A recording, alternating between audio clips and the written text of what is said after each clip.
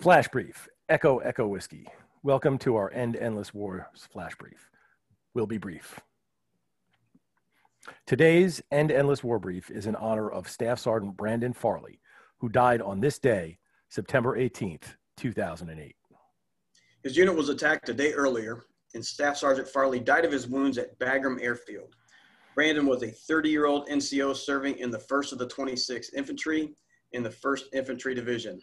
I'm Ray Hoskins. And I'm John Burns, and this is Echo Echo Whiskey. Ray, this is another one of those that really hits me in the heart. It really hits close to home.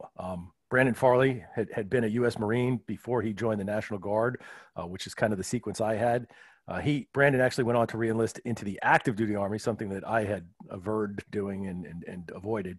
But he was in the 1st ID, a unit I served with in Iraq. And in fact, when I was in Iraq, we shared a boundary with the 1st of the 26th. Not sure if he was in the unit then or not, but I was also in Afghanistan in the same time frame that he was. I was actually on R&R out of the country the day he died, but I missed being on Bagram Airfield with him by days on each side, right? Because I flew in and out of Bagram when I went on R&R, and he was towards the end of my R&R, so I probably missed him on the back end by 5-6 days most. So I really feel this one because like there's just so many connections there. So we've talked about your service in Afghanistan several times on here. Memory serves me, I think you were over there, what, 12 years ago, right? It was 12 years ago. I've been home for 11 now.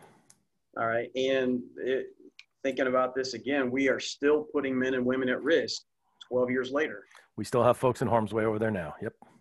So, John, you and I, we work in this field every day, and we are doing everything that we can to end this endless war. Everything I can, I know. Well, the folks that are listening, at least those that are listening more than once, I would hope that they agree with us. I hope so too.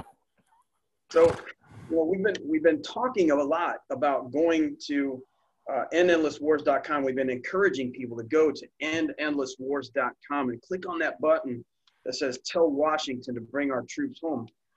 What else should they be doing? Well, there are two things, and second things first. They should keep listening here because next week we're going to be taking a harder look at the concept of restraint by digging into the book Restraint by the author Barry Posen. And I think that'll help folks see what a better vision for foreign policy can look like, what our vision for a better foreign policy is based on. I used to be one of these guys that really believed that the United States should just impose its will on everybody and make everyone else kind of bow down.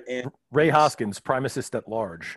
I was, man. No kidding. I was totally a primacist, especially after 9/11. Guilty.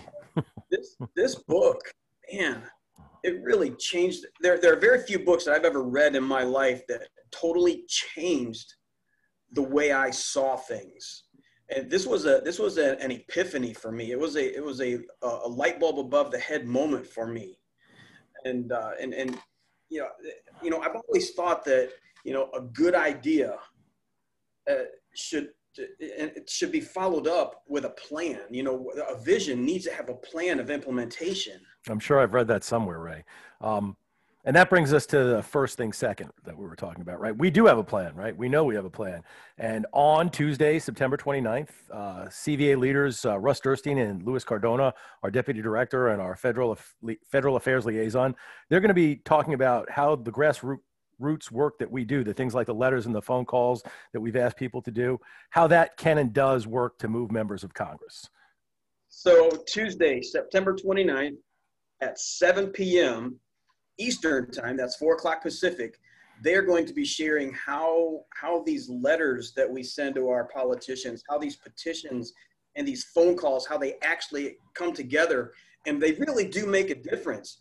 John, am I correct that folks can RSVP by using the link in the episode description? That's absolutely right. If they look at this episode description, they'll find the link there. You nailed it 100%. Awesome. Thanks, John. And thanks to all of you for joining us today. Tune in again tomorrow, folks. Ray Hoskins, out. For Echo Echo Whiskey, John Burns.